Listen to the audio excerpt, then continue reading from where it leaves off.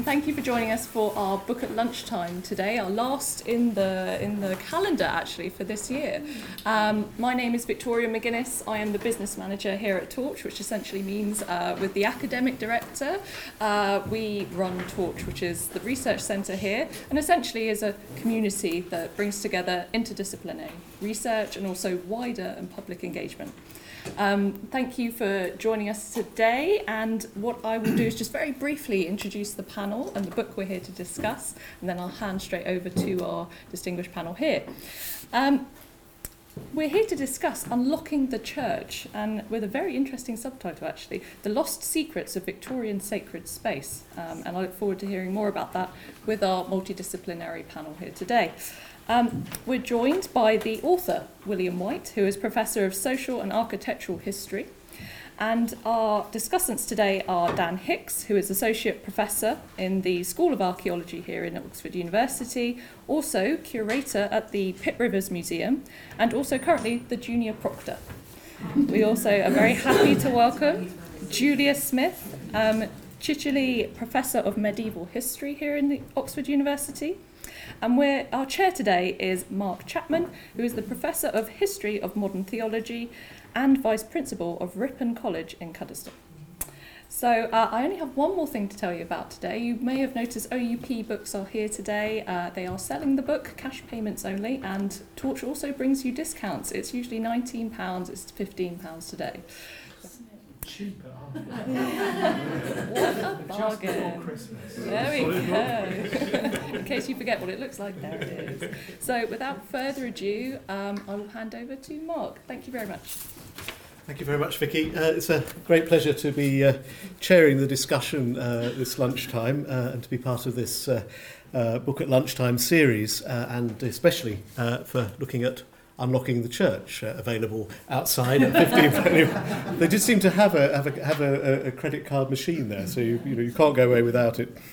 One of the things I do as part of my job is to teach clergy, and many of them will go and serve in some of the 16,000 or so parish churches throughout the British Isles. And in the Church of England, there are almost none of them that were left untouched by the Victorians. There were 150 or something like that, virtually none left untouched.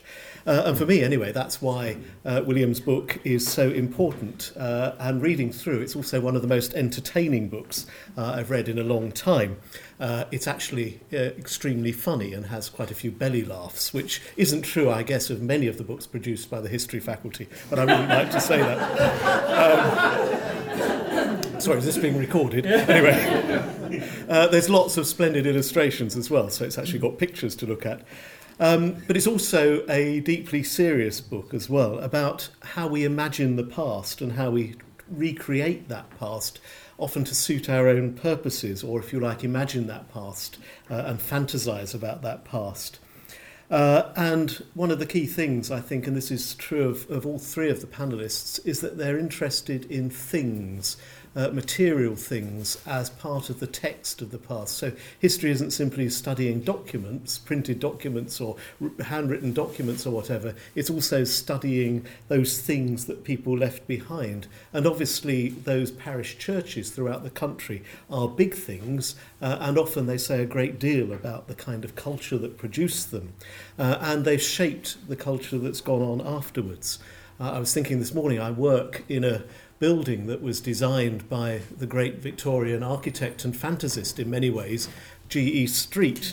And he designed the building to produce clergy for what was a very rapidly changing church. But he did so along the lines of the Middle Ages. There was something rooted in the past that he wanted to bring about into the present and for the sake of the future. So that past is, in many ways, for those of us who are in the church and minister in the church, that past is still there. It constrains what we do and in some sense liberates us into the future. And so the book, in many ways, is not simply a work of history. It's also a work of practical and engaged theology. So it's very much an interdisciplinary book. And in many ways, I think what it comes out with is that when one is working with the material culture of the past, one needs to work with it rather than against it. And one of the great faults, I suppose, of the church, at least on William's provocative account at times, is that it's often tried to work against the inheritance that it's got. But we will no doubt be discussing that as we move on. So let's move on to our respondents. And first of all, we're going to have William introducing the book, and then we'll move on to Dan and Julia, who will discuss the book. And just to say about William, currently he's also acting president at St John's, so an extremely busy person with a college like St John's to look after at the moment, and has worked a great deal on architectural history. So has written on the great Oxford architect Jackson. Was his first book, and Jackson has left more of an impression on Oxford than almost any other single person, for good or ill. Those of us who lecture in the examination schools are very aware of that kind of domestic Tudor that has shaped the whole of our lives as we work our way through Oxford. Afterwards, we'll have Dan, and Dan is another person who said just beforehand that is interested in things, the material culture of the past. And so again, thinking through how those material things affect the present day. And has written on the Cambridge Companion to Historical Archaeology and on sugar landscapes in the Eastern Caribbean, as well as envisioning landscape situations and standpoints in archaeology and heritage. So in many ways, looking at the impact of the past on the present and how it affects the shape of the present. And finally, Julia will speak, and Julia is the Chicheley Professor of Medieval History and is an early medievalist, but again interested in the material culture. So we've got different periods, different subjects and disciplines, all of which will be discussing the work of religion in Victorian England. So I'll hand over to William, who'll start us off. Well, thank you very much. I'm really thrilled to be here and thrilled you've come, so it's really kind of you. And thank you to the other members of the panel for giving up their lunchtime in 8th week for this. I was asked to say 2 minutes and no longer than 2 minutes explaining the book. And so what I will do is first of all explain its origins in a minute, and then I will explain its contents in the following minute. Its origins are in a wonderful lecture series run by the theology faculty, the Hensley Henson lecture series, which was endowed by the radical Bishop of Durham, Hensley Henson, and is, when you get the letter asking you to do it, says it is for to invite an ordained member of the Church of England or the Episcopal Church of Scotland or the United States or the Lutheran Church of Sweden to deliver a series of lectures on, and I quote, the appeal to history as a fundamental part of Christian apologetic. Brackets, this may be interpreted broadly, close brackets. And as I was thinking about that subject, and I said yes instantly, I then thought about exactly the kind of paradox that Mark was elucidating in his reflections on life at Cuddesdon. That in the 19th century, and this is not a new recognition, the 19th century, of course, a period of immense dynamism, a period of immense technological development, a period of globalization, a period in which the modern world was in all sorts of ways forged, and a world in which the church has to respond to that massive increase in population, that massive urbanization, and the increasing pluralization of society. It responds by building the Church of England, thousands of churches, the nonconformist and Roman Catholic churches, even more churches, so that by the 1850s there was a new Anglican church consecrated in England every 4 days. I mean, a staggering record, and the nonconformists are building even more than that. So this modernising impulse on the part of the church takes on the whole medieval forms. So it's a deeply modern movement, but it's a deeply modern movement which, as Henson wants us to reflect upon, draws upon history in order to achieve its goals. And so I began work, like so many people before me, working on that paradox and thinking about the Gothic revival and thinking about style and thinking about all the kinds of things that architectural historians like to write about. But the more I read, and I read in order to try and understand why this was happening, I read hundreds of sermons. If I were asked to give a sermon at the consecration of a church at any point between about 1780 and 1920, I could do it. I know what these sermons should say. I know exactly how they're structured. And what I found was that none of these things, and equally very few of the novels, very few of the poems, very few of the other material, the parish magazines and all the ephemera of parish life, very little of this had anything to say about history. Very little to say about the style of the buildings or their appeal to the Gothic, but had an awful lot to say about two things that I didn't think historians had looked at very much. In the first place, they had a lot to say about the way in which buildings communicated theology. They had a lot to say about the way in which buildings were a sort of text. And in the second place, they had a lot to say about the way in which buildings were meant to affect people, that they were meant to have an emotional effect on people. They were meant to have a spiritual consequence. And that the two things, this appeal to text and this appeal to emotion, in some way helped to transform how churches have been understood. In the 18th century, churches are essentially preaching boxes. They come alive when people are in them. They come alive when people are speaking or singing in them. In the 19th century, I wanted to argue, and I do in the book, what they become is they become active agents in their own right. They become a form of theological text. They become a kind of missionary in their own right. And in that way, what I try to do is in this book show that it's not just that more churches are built, that's true. It's not just these churches are built in medieval styles, that's true. It's that the very understanding of what a church actually was changes in the 19th century, and particularly changes in the 1830s, 1840s. And so this is a genuinely Victorian change. And with that, I will stop. Thank you.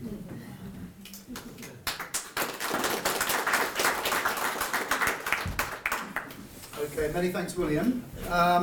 So, I think that in the next sort of 10 minutes or so, I'm going to make some comments, and then we're going to hand over for some more comments. And I think our comments are going to be directed at William, who I think will then respond. Is that?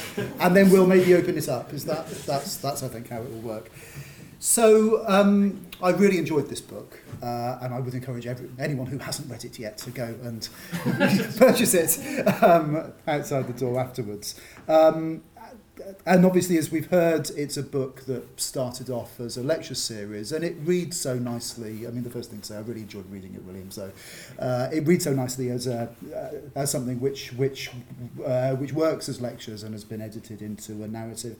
But it's a narrative that is important for a number of reasons, and I want to pull out a number of those now. I want to talk about what the book tells us about objects, about the material world that we've heard about, and especially about how we understand buildings. In that this is not a conventional architectural history. I've got to say, the idea it might have been was one of the things that worries me about reading this book. But as we hear in it, architectural history isn't always the most exciting of areas of history. In that architectural historians, as William argues, are hooked on, if you like, the histories of architects. And instead of the history of architects and the intentionality, the design ideas that are there, there's an emphasis here upon the results of those ideas and the material thing itself. And so the experience of the building is actually an important element of how we can write a history of buildings. And here really what William is sort of drawing on in the background in a very delicate way is the wider anthropological and archaeological work upon the material agency arguments, the idea that the material world affects how we live and is important, not only in terms of the making of things, but actually in the making of the social worlds in which we live. So there, I was interested there in really where William sits himself in this history and in this account, this object focus, this sort of materially focused account of the history of 19th century buildings. So in the anthropology literature around material agency, the famous argument from Alfred Gell is that we are, and it's in his account of art and agency, as he calls it, the anthropology of art, he says should be anti-art. We should stand apart from enjoying art or being part of art, and we should see what art sort of does. And it's very much that argument that sort of William pushes. But I would observe that actually, where that argument comes from in Gell, what he says himself, is from the anthropology of religion, where he describes anthropology as adopting what he calls a sort of,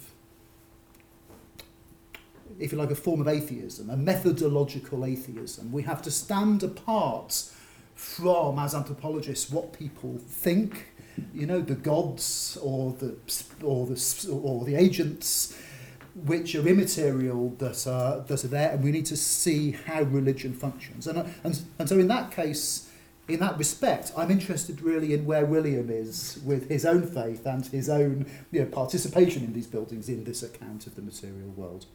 So that was the first thing. The second thing that I really enjoyed about the book, and which I think is really a part of its importance, is that it's a rethinking of religion in the 19th century. It's a rethinking of the history of religion, which is focused upon not only ideas, but the feeling and the doing of faith. He argues that the church is a sort of, if you like, a mode of sort of thinking, a kind of text in certain ways, and that in many ways this is an invention of that early 19th century sort of moment, but it's one that is actively reworking other moments in the history of the church. So we're offered a very different history from a conventional history of the Tractarians and so forth. We're given an alternative history of religion in which the building of things and and if you like, a theory of how important the material world itself is there. I wonder, and so on that theme, the thing I'd like to know more about is how we intersect that with wider social histories. There's a point at which you talk about church. It's a west of Scotland church, the Telford built church, where we're told about this very the building of a functional chapel or church there. But there's no mention, for example, of the wider social context, of the clearances, of the politics of how it is that a planned village or town comes to be built. So how can we see that alternative history of religion intersecting with wider economic and social histories? And the third thing that I really took from the book is really about sort of time, really, and about how we think of these churches as a legacy of a certain set of moments in the 19th century, and how we think about them now as heritage, as resources which are expensive to upkeep, in the context of the use of these buildings as a minority pursuit, really, and increasingly over the years. That is the case. Here, what we learn from the book is that conceptions of time and conceptions of history are built into a part of how these churches are built at the time. And this is the notion of the typological, really, that is really central. So there's the Tractarian conception of time as typological, that sense of, if you like, the way in which the Old Testament is able to act as a type for the New Testament, is reflected or refracted into the building itself. The building and what it is aiming to say as a text is there as a sort of as a building which is able somehow to prefigure what will occur within it. How do we think about that then now, in terms of how we think about restoration or sort of preservation, when those ideas are so contingent upon this moment of thinking about the past in the present that emerges from those moments? So as sort of someone that works in a typological museum, what does that mean in that case? And there is certainly, that word, that notion of the typological in anthropology certainly has a complex but a significant relationship with this sort of notion of the encounter of old and new that occurs in the writings of the Tractarians, and the museums are part of maybe the same sort of building impulse as we see in these sort of churches at that time. So we're told about Newman's interaction with sort of Roman antiquities. We are reminded of the importance of the typological for the pre-Raphaelites. We see the medievalisms and the Romanisms and the revivalisms of the Gothic as interventions in time. So on that point, the final thing I wanted to ask really was sort of, would you be able to reflect further on how we deal with this the enormous weight of this sort of material legacy of all of these buildings, of this moment in time in which so much was built with sort of such a particular conception of time as part of it. But I really enjoyed the book. Thank you. Thank you very much. Congratulations.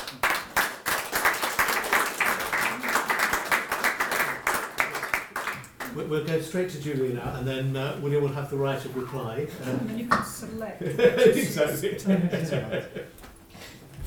Good. Well, I would just like to second everything that Dan has said, and especially thanks to William for, I suspect, being the author of the invitation that came via Torch, but also for inviting me and for having written this wonderful book. It's great. And anyone who's heard William talk will hear his infectious enthusiasm and his rather impish wit coming through on the printed page. And as has been pointed out, the three of us share a strong interest in the material turn which is sweeping, I think, all humanities and many social sciences disciplines at the moment. And it's a great delight for me, recently arrived in Oxford, to discover that unbeknownst I've been following very similar intellectual trajectories to my colleague in the history faculty and also to Dan in the museum and in archaeology. And one of the things that I've been thinking about a lot in my own work is about specifically the material culture of Christianity. And part of the reason why I'm so appreciative of William's book is that the paradigms of material culture as applied to the 18th century and onwards by cultural historians are very much driven by narratives of modernization and the rise of consumerism.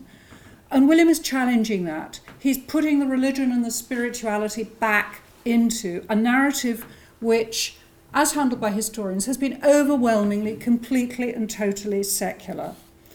And in so doing, William, I think you've recovered 19th and early 20th century England for the field which is shorthand known as material religion. And that's wonderful, and I'm very grateful to you. So I'm coming at this book, as some of you may know, after not actually having lived in England for the last 30 years. My accent won't tell you that, but I've lived either in New England or in Scotland. And I'm still coming to terms with just how strange England is. And this book helps me begin to understand some of it. And I think I would say that actually it's a book about England and not about Britain. And that's a point that I'm going to come back to at the end. And I'm also coming at it from my own very strongly secular position, rather than, as William has said, his position within the ministry of the church, which does come through at the end of the book. And there have been phases in my life where I've had a very strong oppositional stance towards any sort of organisational religion. And in a way, you've made me realise some of what it is I've been kicking against, and about that Victorian element in my 1960s upbringing.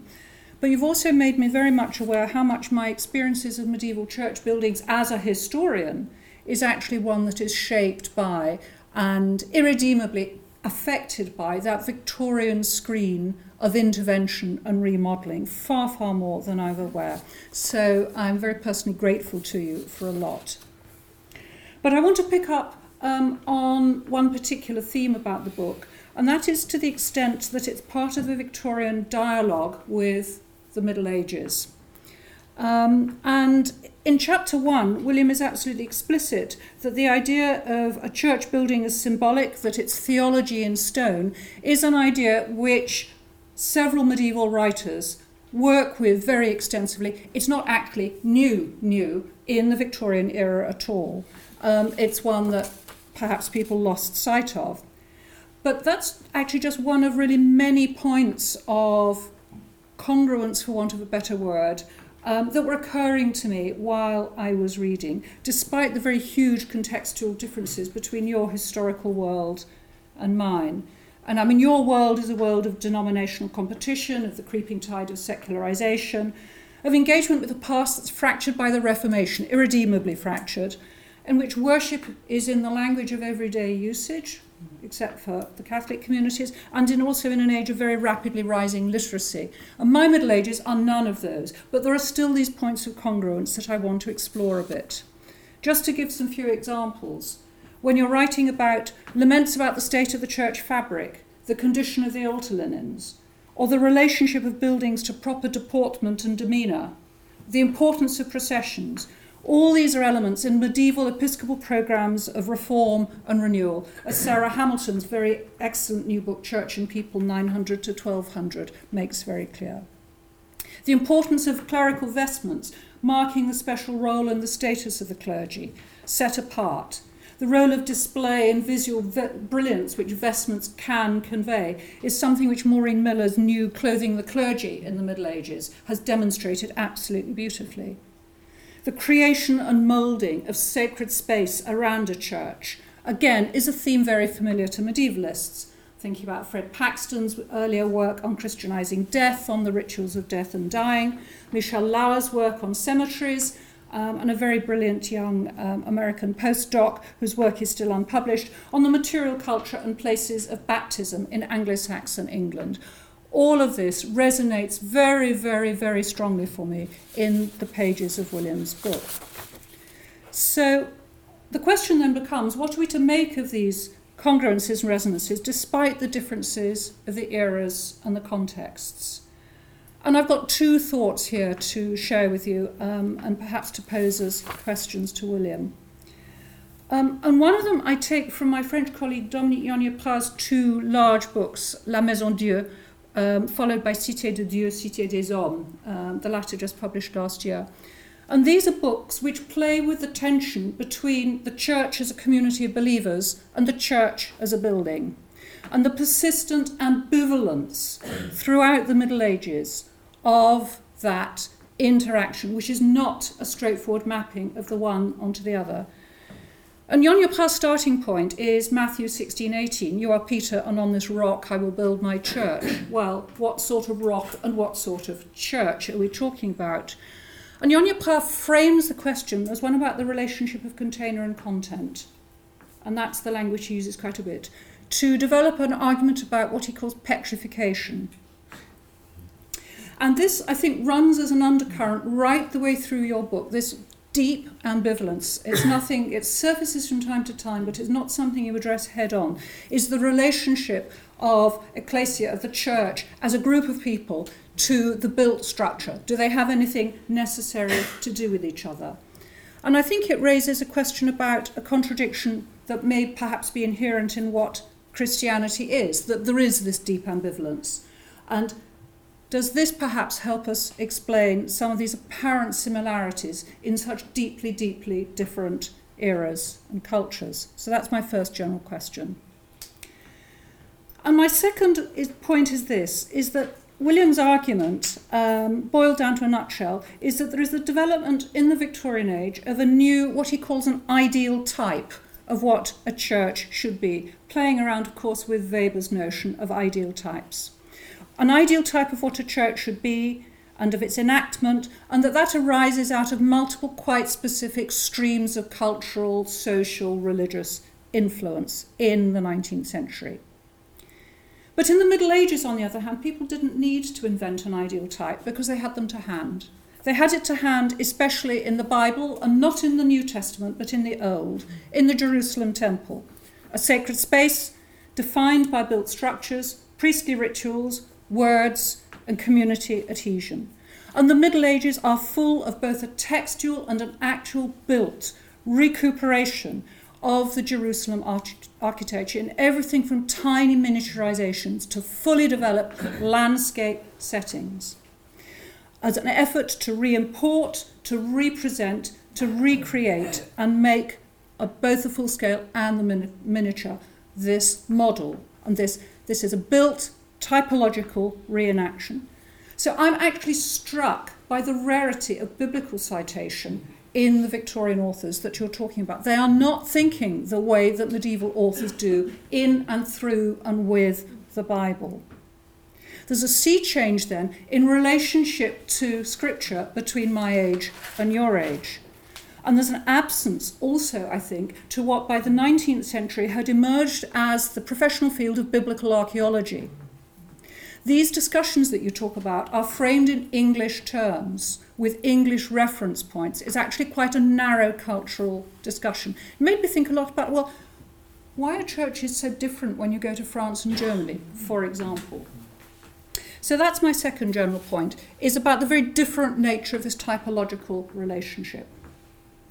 And in conclusion, I'd like to come back to this point about the fact that it's actually an English book rather than a British book. And to say that I think that there is an implicit selectiveness and incompleteness in the Victorian engagement with the medieval past of ecclesiastical architecture. Your book is about an engagement with the Gothic, but not the Romanesque. So it's an engagement with Salisbury Cathedral, not Durham Cathedral, here in Oxford with the University Church, but not what's now the cathedral and was St. Fried's. But there is a huge Victorian engagement with the textual past of that Romanesque and pre-Romanesque era. So one of my questions is, what on earth your Victorian commentators who read their Bede, their ecclesiastical history, what did they make of Jarrow? This wonderful, tiny, 7th century, small church. How did they react to that part of the built Middle Ages, which is still very visible, that is not Gothic? And so that selectiveness leads me to a final point, which is about the Britishness. And William's book ends with a very select gazetteer of churches that he invites you, the readers, to visit. And slightly wickedly, I like to propose an addition to it, if I may. It's one of my favourite churches in Scotland. It was built by an architect you mention, Greig Thomson, Alexander Thomson, who is famous for avoiding using round arches.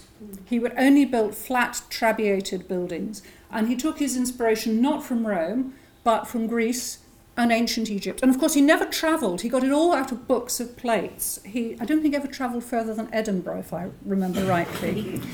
But the church I've got in mind is the church that's on St Vincent Street in Glasgow that he built for the Wee Frees, for the Free Church of Scotland, which is a building of the Temple of Solomon. His goal was to find the Solomonic architecture.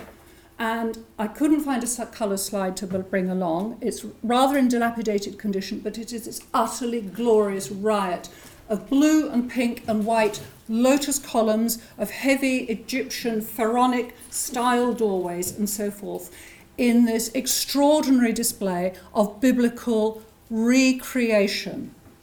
And that engagement with the biblical past is something, again, that I was looking for and could only find in my recollections of that particular church. And I would very much like to hear you say a bit more about that. Thank you.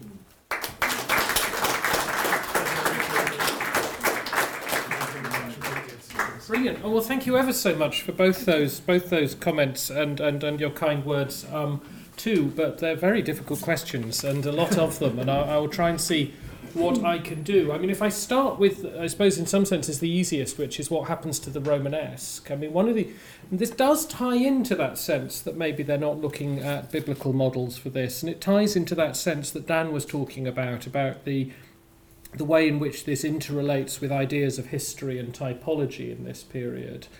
Because I think one of the things that the 19th century is acutely conscious of is being modern, and being modern in the sense that they are cut off from the past, and that, in a sense, it's a cliche, but I mean, one of the things is, what is the biggest magazine in the 19th century, the biggest periodical in the 19th century? Well, it's called The 19th Century. And what that speaks of course, is their sense of the 19th century as being distinct from everything that's gone before it, and the sense that for historians, for archaeologists, for anthropologists, and for the people I'm dealing with too, they had a strong sense that the period they were living in was very different from any period that had come before, and they have a sense of periodicity and a sense of this is when the Middle Ages are invented. This is when the Renaissance, to a degree, is invented. This is when all these periods are invented. And what that implies is two things. One is that you should see your period as somehow different and distinct from all that's gone before. And two, you should try and explain how you've got to this period, what has happened. And so some of the great writers of the 19th century, in England at any rate, of course, are preoccupied with that. So if we think about architectural writers like Pugin, something went wrong at the Reformation, and that's the great break point at which everything goes wrong thereafter. If you look at Ruskin, something went wrong at the Renaissance. There's always a break. There's always a caesura somewhere that leads to a break. But there's also an interest in, and Newman is a good example of this, in development, in the sense of how time changes and things change over time. And that makes the Gothic appealing, and there are lots of arguments about which sort of Gothic you should have, about whether you should have the Perpendicular because it's the most developed, or whether you should have the Decorated because that's the point at which it all starts to tail off. And the Romanesque fits in very nicely in this because they think of it as the beginning of something, but not the end of something. So there are wonderful discussions in Oxford in the 1840s, in the Oxford Society for the Promotion of Gothic Architecture, which does exactly what it says on the tin, which meets in the Holywell Music Room to debate, not least, what would be the most appropriate architecture for the colonies. And there is a debate about this. And they say, well, let's take an imagined church in New Zealand. They say, well, obviously we can't introduce perpendicular architecture there because they won't have the faintest idea how to do it or what it is. Let's start them off with the Romanesque, and eventually they'll reach perpendicular. And so there's a sense of a path dependency that will follow on. And the Gothic also appeals, and this relates to typology, because they can read, and they're particularly keen on Durandus, this sort of high Gothic writer, who seems to them to explain everything in a church. And so you can go through and you can see, here are triplet windows, that must mean the Trinity, here are the aisles, that means something, here's the weathercock, that's St. Peter, and so on and so forth. And you can go through, and they can't make the same link, I suspect, with the Romanesque. I mean, they can read Bede, and they can see that he's interested in the temple, but then you go to Jarrow. It's very hard to see how they map onto each other and how that's the case there. But certainly that is something I ought to think about a bit more. And Thompson is odd, and he remains odd, and he's interesting, but he still is engaged in a similar process of thinking actually that buildings communicate ideas, that buildings communicate notions, and he just says it's Greek, that's the language we should be using, not Gothic, and he tries to find a different way of doing that. On the other questions, on the sort of more methodological questions, I suppose, yes, I mean, I have been very strongly influenced by the idea of material religion, the idea that religion isn't just, and even Christianity isn't just a matter of belief, it isn't just a matter of doctrine. And the form, historians and theologians are very keen on measuring whether people get questions right. So you turn up and you say, have you heard of the Trinity? And a peasant says, oh, I don't know who they are. And then you're able to show that nobody believes anything, which is the way in which a lot of historians have operated. I mean, what material religion people like David Morgan have been doing is saying, yes, actually, religion is what you do and where you do it, and what, as well as why you're doing it and why orthodox people think you ought to be doing it. And so that has been influential. But I part company a little bit with the people who work on material agency in suspecting that things don't really do things unless we let them do things. That there isn't something... It's the difference, I mean, I suppose, between anthropology and history. Is that in all sorts of, particularly the way history and the history of religion is done now, and that's very influential on me. the sort of distinction which anthropologists would make between, as it were, an emic and an etic way of analysing. An emic in which you try to understand how people understand things themselves, and an etic in which you try to understand how you, as a scientific observer, would, in very much in a Gell sort of way, try and explain it. I mean, I think that buildings do things to people when people believe that buildings can do things to them. And that part of the interest in all this is the fact that in the 18th century people weren't particularly interested in what buildings did to them. But people weren't talking about this, and they weren't talking about this, and you know, one wonders, it'd be interesting to do more work on whether they're actually thinking that buildings are doing things. But something changes, and it changes partly because of romanticism and those sorts of arguments and the ideas that, you know, you go out into the countryside and you become a better person, and that kind of confusion of ethics and aesthetics that the Romantic movement brings about, and partly too because of really quite counter-Enlightenment ideas. It's no coincidence that at the same time people like Jeremy Bentham are coming up with ideas of the panopticon, ideas of buildings that are actually going to make people better. And the 19th century draws on both those ideas. It draws upon the idea that, you know, somehow you will become ineffably better because you're encountering beautiful things, and somehow you'll also be better because you're sitting in pews and you're not able to slump. And if you're not able to slump, that means you're going to sit properly, and if you sit properly, you will think properly and you'll behave. And so those things come together. And the church, I suspect, like the museum, like the school, like all these kind of, you know, in a kind of Foucauldian way, all these disciplinary agencies come about and seek to shape people. But I think that works because people come to see the material world in that way, not necessarily because they are ineffably affected by them. And that also, I suppose, links to the Gell point where he says, you know, should one be against art? I suppose one of the things I'm interested in is at what point do these buildings become art?